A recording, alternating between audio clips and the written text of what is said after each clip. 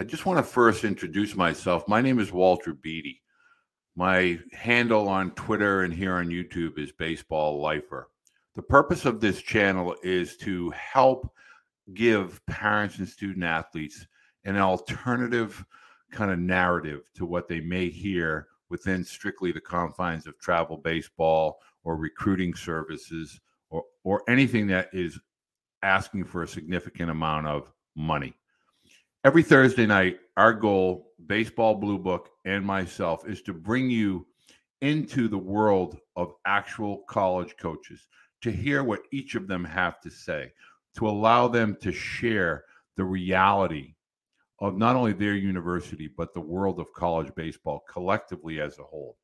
It is my hope that by watching these episodes each and every week, you as a family and as a student athlete will gain insight. That is our mission statement from the Baseball Blue Book, is to provide access and information to you directly. We ask three things. One, please subscribe to the channel. If you found your way here to YouTube, we ask that you subscribe. Hit the notification bell, which will give you an update every time that we update a video or add a video. And if you like what you see, please, by all means, give us a thumbs up. Feel free to add a comment or a suggestion. We're not perfect. We're going to make mistakes. We're going to miss things. But if you bring them to our attention, we will make sure we ask those questions. So enjoy tonight's episode of Coach's Corner. And again, thank you from the Baseball Blue Book and myself for taking the time to watch. Don't get so bogged down in the weight of expectation. Compete and understand and learn how to excel in your role as part of a team. Hello and welcome to another edition of the Coach's Corner, where each week on Thursday evenings at 9 p.m. Eastern Time, we have college coaches across all levels and divisions that take a few minutes to join us to talk baseball, a little bit about youth baseball, a little bit about high school, and obviously college baseball. My name is Walter Beatty, and I am joined this evening by the 23rd year this year, Mike? Yeah, 23-year head coach at Ole Miss, Mike Bianco. Mike, thank you very much for joining us tonight. My pleasure, Walter. Thanks for having me. Yeah, and I really look forward to this. This is going to be special, and I want to take a few moments because, while doing a little due diligence, I noticed that you are a Hall of Fame high school player, a Hall of Fame junior college player, soon to be, or I'm sure you'll be a Hall of Fame college coach. I want to start by you as a player, because it's very intriguing to me about Mike Bianco, the player, and you having gone the JUCO route and ultimately ending up at LSU. Can you tell us a little bit about your journey as a youth player from high school into junior college and then ultimately the SEC? Sure. I grew up in South Florida in a city called Seminole, which is a suburb of St. Petersburg, kind of nestled between Clearwater and St. Pete, in the Tampa Bay area. But a lot of people don't know this about me, Walter. So I guess it's going to be out after tonight. That I wasn't born in Florida. I was born in Wilmington, Delaware, right outside of Philadelphia. So I'm a Yankee. But when you're the head coach of the Rebels, you kind of keep that on the down low, right? I share that because growing up in South Florida, I really wasn't tied to, I was a Florida fan or Florida State.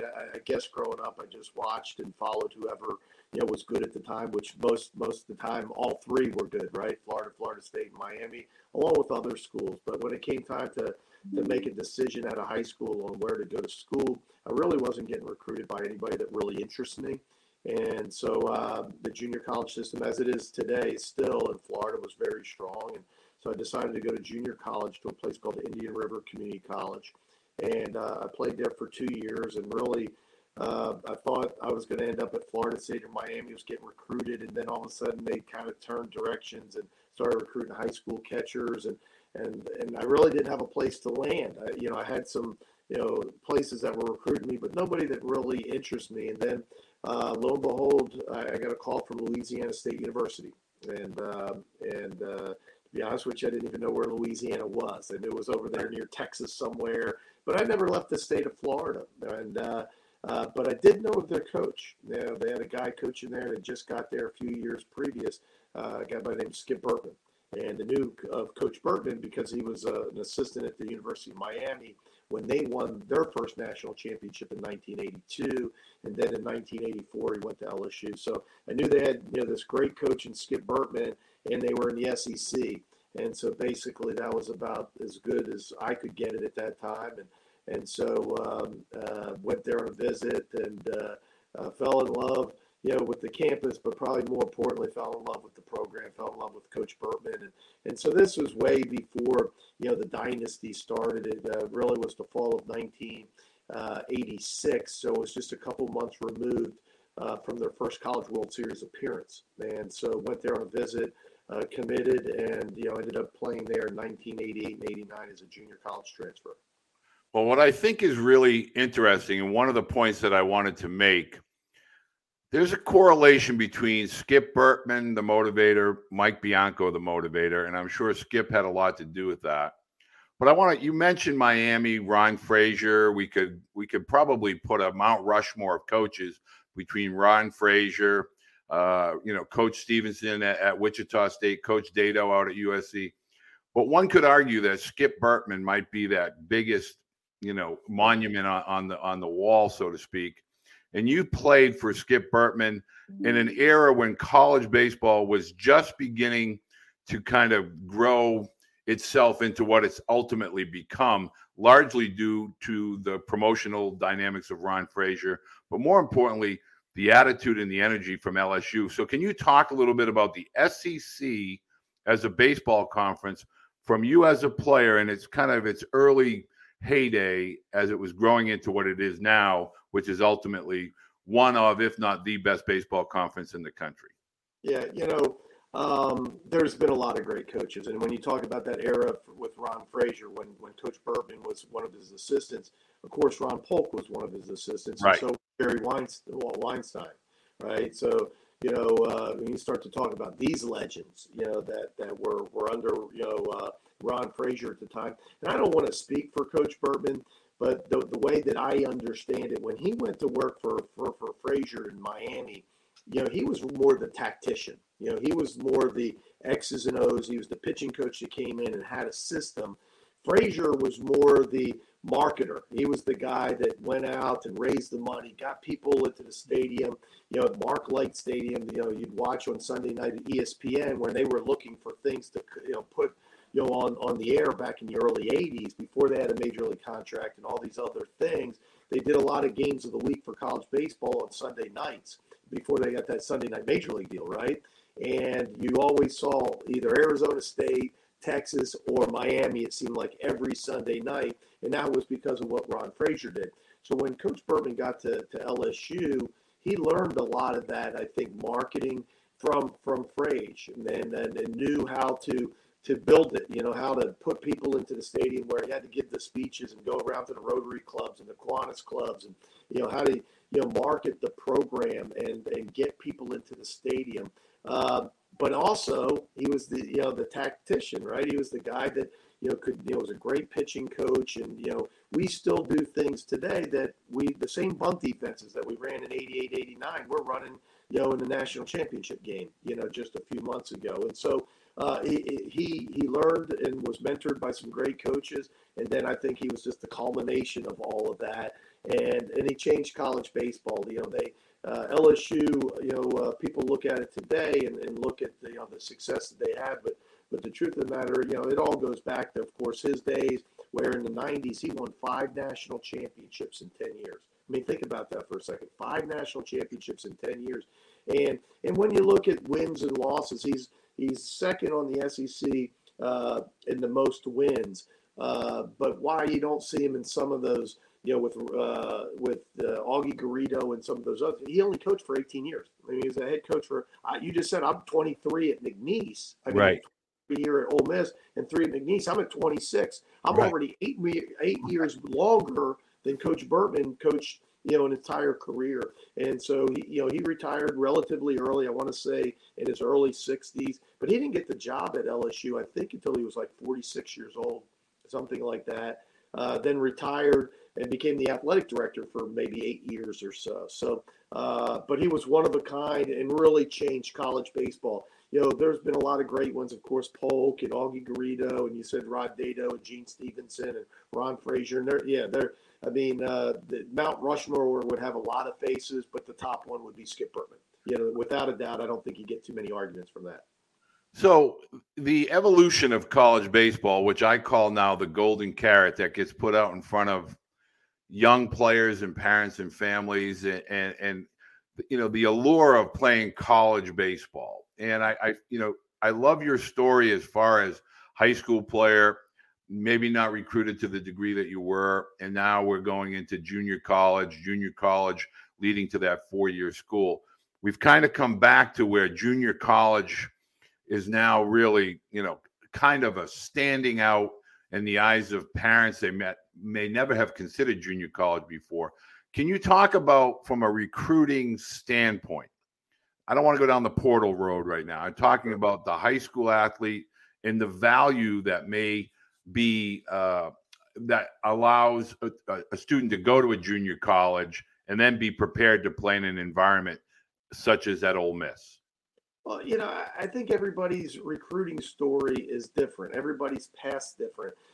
We play in a sport where skill matters, obviously, and development matters, but all of that happens for kids at different times, and different, kids grow at different times. I wasn't a very big guy, as you know. So, when I was a freshman, not that, it was a different era, but, I don't know if anybody knew that I would end up playing college baseball because I wasn't real big. And so, I really think, parents have to step back and take a deep breath and realize that just because your son maybe he's not getting the attention as some other kids on his travel team in 9th and 10th grade, that doesn't mean that he's not going to find his spot eventually at a Power 5 school. But everybody's kind of got to find their own path, and I think give it time to happen for them, not to panic. People ask me all the time is I think the line that I use a lot is don't hear the clock ticking, because you're right. I think sometimes people go, well, I don't want to go to junior college. I want to play in the SEC, or I want to play in the Big 12 or the ACC or what have you. And that's terrific. And it's not that you shouldn't have those goals, but that may not happen as a freshman. Maybe you have to go to a junior college for a year or two. And let's face it, it may never happen, Right. And that's okay too. But at the end of the day, everybody's got to find the right fit for them. And I think a lot of times because you're watching what other people are doing, you're comparing yourself to so many other people that your path may not be the same. But at the end of the day, you may end up getting to where they're getting. You just may get there a different way. Well, going back to when I was coaching and when Tyler and Kyle were very little, I used to always tell parents, be careful of the rabbit you're chasing today. It may not be the rabbit you wanted to chase. Right. You have to run your own race. And so one of the questions that's come in from a multitude of parents, they want to know how you feel about these student athletes that commit at these young ages of 8th and 9th grade. And a follow-up, do you think or do you foresee a rule change that would kind of go on par with softball and lacrosse as far as only allowing commitments in, say, the fall of your junior year as a student athlete? All right, so you asked two questions that seem very similar, but they're really, two different subjects, right? So let's take it from the first question, the parent question of how do you feel about a kid, committing, early, let's say 9th or 10th grader, right? What I say, and I say it to kids that we're recruiting, right, is if you found the right place for you, if that's the right place for you and you're sure, I don't see any reason to keep kicking the can down the road, because I don't think the recruiting process is really a fun, pleasant thing.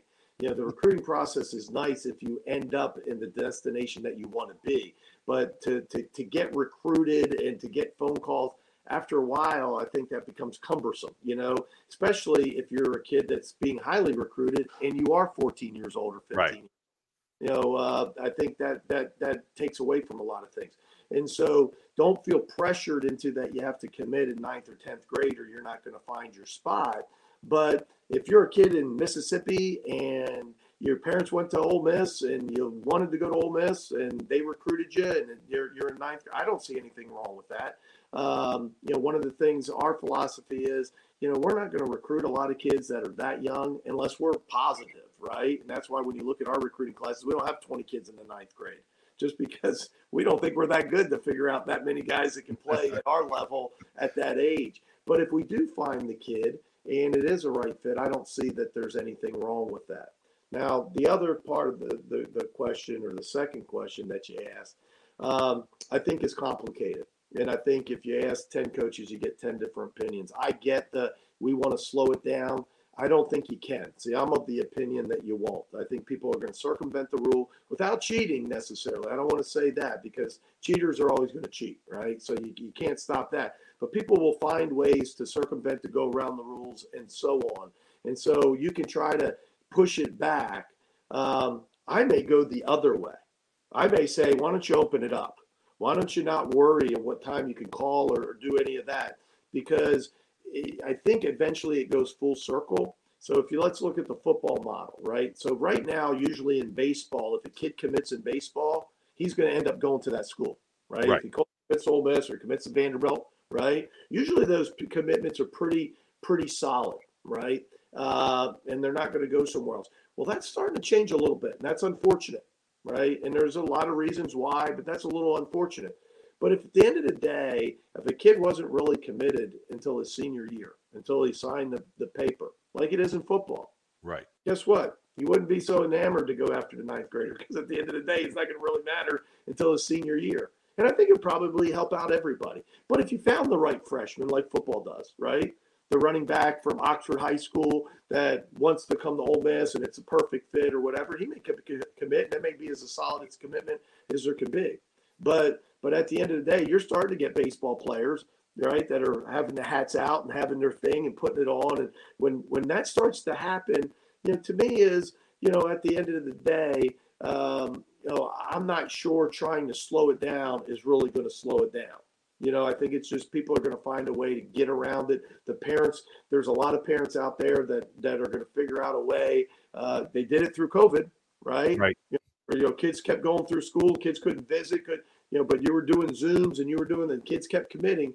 And so the kids that want to commit and the people that want to recruit kids early, I think that's going to continue to happen.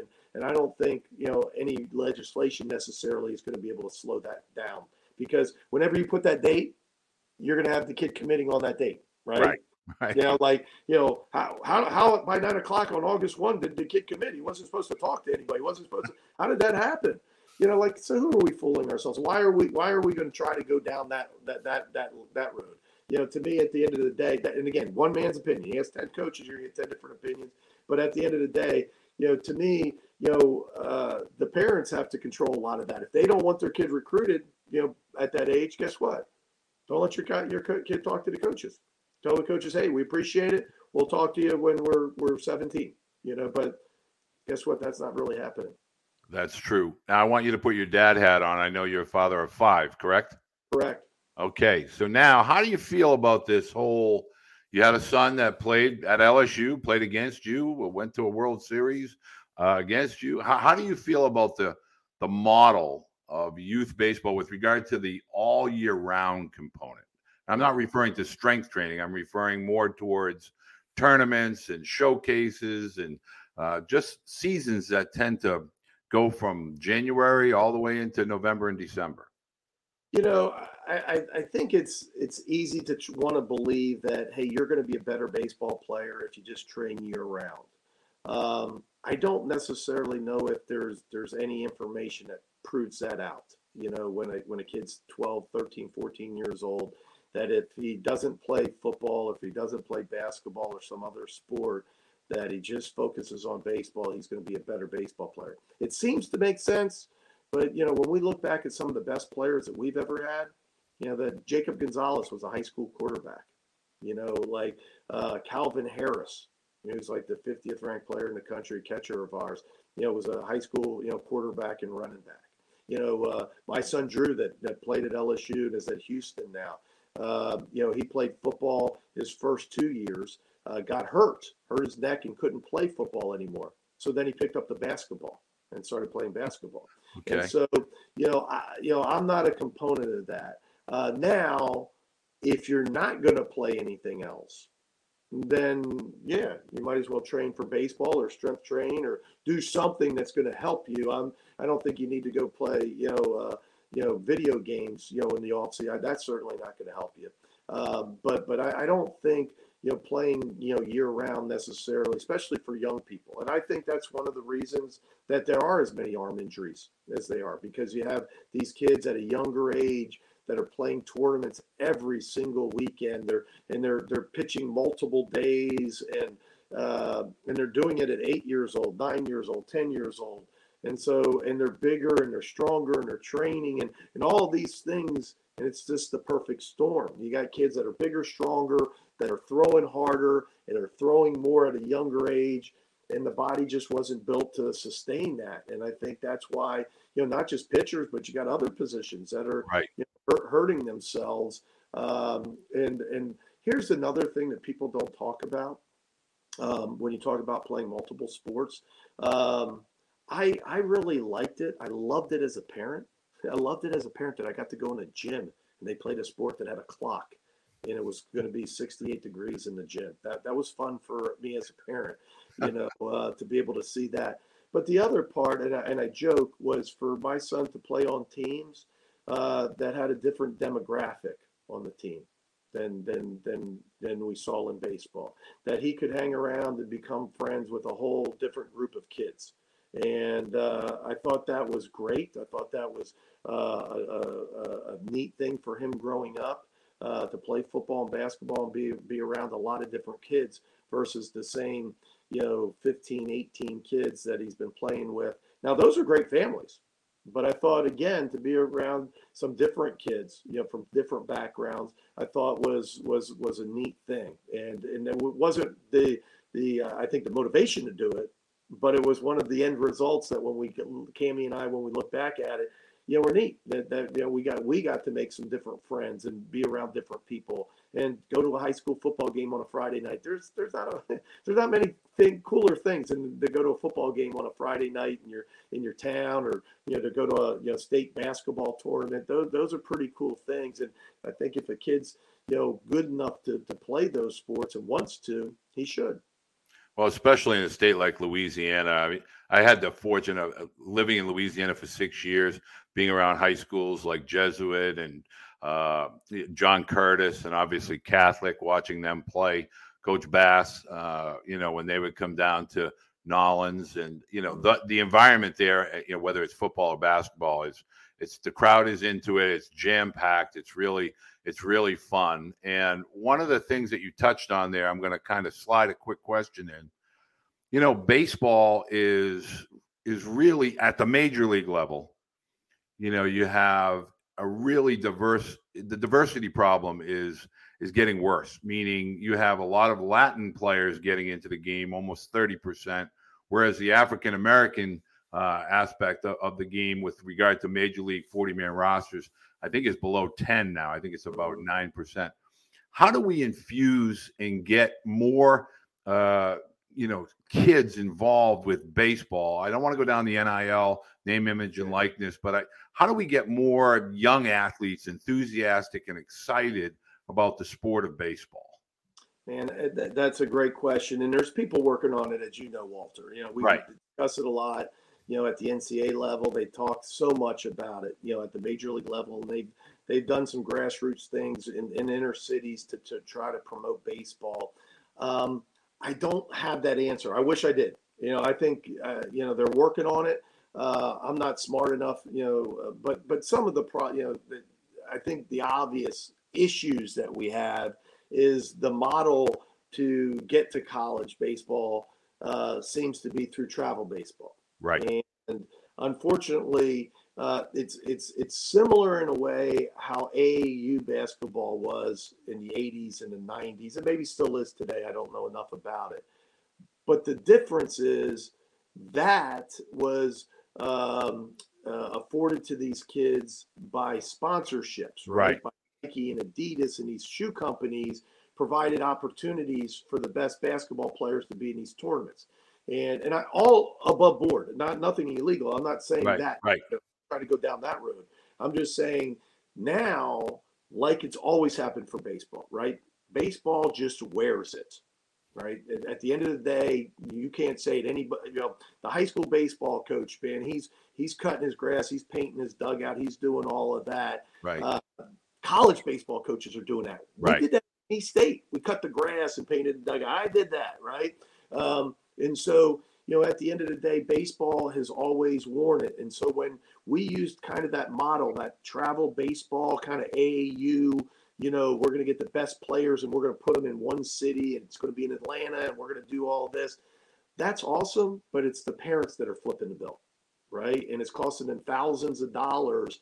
Now, if you ask Mike Bianco in your 30 years, of coaching, what's made the biggest difference in college baseball, I'd shock you by saying travel baseball. It's made the biggest positive impact on college baseball. I think it's one of the reasons that we have so much parity. I think there's one of the reasons that the players are so good. I said they're playing against great competition. Why, it's amazing. Everybody talks about how hard people throw now. What amazes me is how people can hit that. Right. Yeah. One thing to say, you got some young kid that's throwing 95. What's amazing is you got some kid that's hitting that 95. And so, travel baseball's done that. The unfortunate thing is, it costs you several $1,000s when you're 8 years old to play baseball. And that's part of the problem, with I think in the inner cities where the kids can't afford to do that. And so that's, I think that's a tough thing for us. Then you talk about from the college standpoint, the lack of, minorities and obviously the 11.7 scholarships. I mean, at the end of the day, college baseball would still exist with 6 scholarships. If the NCAA came in and said, hey, listen, that's it. I know you guys want more scholarships, but guess what? We're taking 5.7 away, and you're only going to have 6 scholarships. You know what I'm going to do? I'm going to go coach my team tomorrow. Right. You know what I'm saying? Like, that stinks, but I'm going to go coach my team tomorrow. If you said, hey, you don't have a grounds crew, well, guess what? We're going to take the lawnmower and we're going to go cut grass tomorrow. You mean that we just keep rolling. And so at the end of the day, it would be nice to have 23 full scholarships. And I think that would open up some opportunities, for some minorities and some kids and inner city kids. But it's tough now. And, kind of at the mercy. I think for the first time in my 30 years, I do feel that it is on the horizon, that we will get more relief. When that'll happen and what that'll look like, I don't know. But I think that scholarship piece, I think we're gonna make some headway soon. So the big part of the travel ball world that a lot of parents and student athletes get consumed with, and I want to ask you as a college coach, when do analytics / metrics begin to matter to you? Because a lot of parents of 10-year-olds, 12-year-olds, they talk about velocity, they talk exit velocity, they talk about swing speed. Instead of worrying about skill set development, we're chasing numbers. When do you begin to notice a student athlete's metrics? That's a great question, and probably not until high school. But all of this is kind of like a lot of things in society, right? It's just moving at warp speed, and it's hard to catch up. Just a few years ago, we didn't really even know what all of that meant, right? You see it on ESPN, but what did it mean to Mike Bianco and Ole Miss? Like, we had a track man set up in our stadiums for so many years before we even knew. We were inputting the information for Major League Baseball, but we weren't using the information. They were using it to draft kids and evaluate kids. But, it took us a while to kind of grasp just how to gather the data, to use it, not to necessarily evaluate, that's where it was first became valuable for Major League Baseball, right? Is how, instead of saying he's got a Clayton Kershaw curveball, is it really a Clayton Kershaw curveball? Right. Does it spin as fast, same axis, the same break, up out of hand, all these analytics that you could actually objectively look at it. Is it the same versus, just the eye test, right? And so they would use it as an evaluation tool, either in the draft or in trades, but they didn't use it as a development tool immediately. And that's one of the reasons that they're starting to hire college baseball coaches to be their pitching coaches, Right. because they didn't know how to use it as a development tool. They only knew how to use it objectively to compare who had a good fastball, and we want that guy. We know that he throws 95, but his 95 is better, right? It does this. It has some vertical, break to it, and it's going to play up a little more. And so we, over the years, have learned, I think college coaches, and especially in my program, have spent a lot of time how to use this data to improve the guys, because we don't get as much. We're getting more now. But a couple of years ago, we got like nothing. Like, we weren't getting anything from Perfect Game, or you didn't, that data from a 16-year-old kid we didn't have access to that.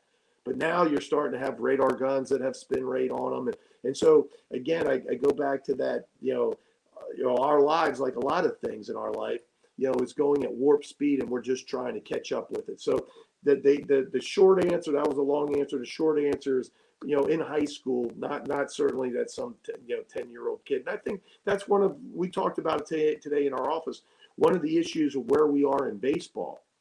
And, you and I are similar ages, back in the 70s and 80s, when the AstroTurf became more prevalent in the symmetrical ballparks, and it was about speed, and it was about defense and about bunting, right? Then the 90s, and it was the steroid era, and the ballparks changed, right? Then all of a sudden, the different ballparks, and they were built smaller, and the ball traveled more, and that people loved the home runs, right? And now we're in another era where it seems like it's more stuff over fundamentals and skill, right? So it's more velocity, and so you see a lot more strikeouts, but you see a lot more walks. You see, a lot more home runs, right? And you see a lot more strikeouts. The game's played differently. It's not anybody's necessarily fault. It's just where we are. Will it change? Sure it will. It's going to change in 15 years, but I don't know where it's going to go. But I've watched it over my lifetime change. And, right now, I think we're caught up into those things where guys, remember when it was impressive that a guy threw 90? Exactly. Now it's impressive when a guy doesn't throw 90, right? Like, exactly. Ben McDonald threw 90, and he was like one of the few. Russell Springer, a couple guys. Now everybody throws 90. Well, now I want to, you just mentioned the name, and it ties in with my next question. A lot of times parents and student athletes, both, I'm a parent, and I, you get caught up in it. We start thinking about pro baseball. We look at college as kind of like, oh, I go to the SEC, I'm going to be a big leaguer, I'm going to play professional baseball. But when we step back, it's about those moments, those memories, those relationships. You as a coach with that group of student athletes, the student athletes with each other, those boys go on to be members of each other's weddings. They have reunions. They come back. So can you and you had arguably one of the greatest group of characters and teammates when you were at LSU, and one of them was Big Ben McDonald, who I call the character of college baseball. I mean, I could listen to that guy call an ant race, and I just find him to be heartfelt, direct, candid, but he talks so glowingly about his days as a player at LSU, and you were his battery mate. Can you talk about your relationships and how you kind of really foster that environment now as a coach with regard to it? There's more to this than just successes and obviously winning the World Series, but it's those relationships that ultimately matter. Well, that's it. We're so fortunate in college, and the reason it's a little different than in high school, because in high school they grew up together and they have those relationships with those kids. But the kids that are fortunate enough to go on and play, in college baseball, one of the unique things is that age that they're at, right? 18 to 20 years old, and they're away from home for the first time in their lives. So they're learning, they're growing, they're starting to, becoming a young adult and become the person that they are with 38 other kids on their team, right? And so you're living, and it's not like you're just buddies with these guys. You live with them, right? And you travel with them, and you practice with them, and you're on a bus, and all these. And that's why we say it, and it's true, and you've seen it with your children as well, that if they're fortunate enough to get married at one day, a lot of their friends in that wedding are going to be the guys they went to college with. Those are the guys that they have the lasting relationships with. And here's something that people don't talk about, right? So a lot of things, what I just said, I think a lot of people know and get and understand. But here's the difference. One of the differences, a big difference. In pro baseball, there's nothing wrong with that. I mean, it's great, and some people are going to get that opportunity. But here's really one of the differences that I think goes to your question. When Ben McDonald was playing, when I was playing college baseball, right, all we wanted to do was win. I wanted to get hits, and he wanted to strike people out, and he wanted to have success. But at the end of the day, it mattered more that we won, right? That is the last time that you can really that could be your number one concern, right? When you're in high school, is it more important? I said this to a recruit last night. Is it more important that you get 2 hits, against your arch rival, or is it more and lose, or go 0 for 4 and win? And he said quickly, no, just win. I'll get my hits tomorrow. When you're a pro, you can't think like that, ever, even when you're in the big leagues, because at the end of the day, right, how well you do allows you to keep playing the game. Nobody, how about this? I've been a coach for 30 years. I don't know how many professional baseball players. I've never once asked any of my kids that have gone on to pro baseball when I've talked to them, hey, how many games out of first are you? How many, are you guys going to make the Florida State, playoffs this year? I've never asked them how their team was doing. I've only asked them. And guess what? The Yankees, the Mets, they don't care how that team's doing either. All they care about is how Tyler Beatty's doing, how their prospects are doing, right? That's all they really care about, because that's it. And so you've watched kids, and it's the business part of it. It doesn't mean that it's awful. It doesn't mean that you shouldn't play it. I don't mean it that way, but it's different. For the first time in your life, you're going to play the game for you. Now, you want to win, but it's secondary. At the end of the day, it's more important that you get the hits, because if you don't get the hits, you won't be with them next week or year. And it's different, and people don't look at it that way, but it's really true. And I think that's one of the things that when Ben McDonald and other guys, there's not a Lance Lynn, Kozar, guys that have made millions. Lance Lynn, $100 million in the major leagues. The best time that he's ever had was playing college baseball. Those kids say it all the time. And again, it doesn't mean that Major League Baseball making that money and doing that's not really cool and a great job. Yeah, probably better than selling insurance, right? Or, doing something else. But at the end of the day, when you talk about a time in your life and how enjoyable, right? Man, if you could freeze those 4 years that you're in college baseball, we Groundhog Day. We could just keep doing that the rest of our life. Amen. Cool. All the time I would do that. Now, my last question ties into all of this. And I know I can ask you this question because I know that when you were coaching Tyler, you understood the word expectation. Mm-hmm. And, parents and student athletes, they think of it when they're young, but then as they get into high school, it becomes this heavy, heavy weight. Mm-hmm. The expectation of A, making your parents happy, B, your team happy, and you feel like results are the only things that matter. Mm-hmm. And you lose sight of that being competitive and role within the team. Can you just kind of close out with getting parents and student athletes to understand, don't get so bogged down in the weight of expectation, compete and understand and learn how to excel in your role as part of a team. Right. And parents may not want to hear this, but I'm a parent of 4 boys that played college baseball, so I'm lumping myself in with the parents. So so parents don't get upset. But that's the biggest problem. It's not so much the kid; it's the parents. It's the expectation. But in defense for the parents, it's not that they want their kid to make millions of dollars so they can retire early. That's not it. They're just trying to be good parents, right? And so there's an expectation. Sometimes people do that with grades, right? That they put so much pressure on the kid to do so well in school so he'll get into the right college and become a doctor and do all these things. And so it's not just with sports, but we're in sports and we see it all the time. And it's a shame because at the end of the day, baseball ends for all of us at some point. right? At some point, it's going to stop. It may stop in high school, it may stop in college, or it may stop in professional baseball. But at the end of the day, it stops for all of us, right? Tom Brady's going to stop playing football someday. Now, who knows when that's going to be? But he's going to stop, right? And at the end of the day, you gotta enjoy it. And one of the things that I think I struggle with as a coach, and I say this a lot to our incoming freshmen, is you need to learn how to be able to play the game like you played it in high school, right? Because a lot of the kids that are at our level, they were stars in high school and stars on their travel team, and then they walk into the locker room at Ole Miss or Vanderbilt or LSU or what have you, and for the first time, they know they're not the best player in that locker room or the best pitcher on the staff, and that can be really intimidating, and it can really stunt their growth as a player, right? To where all of a sudden they're throwing it differently, right? They're swinging differently.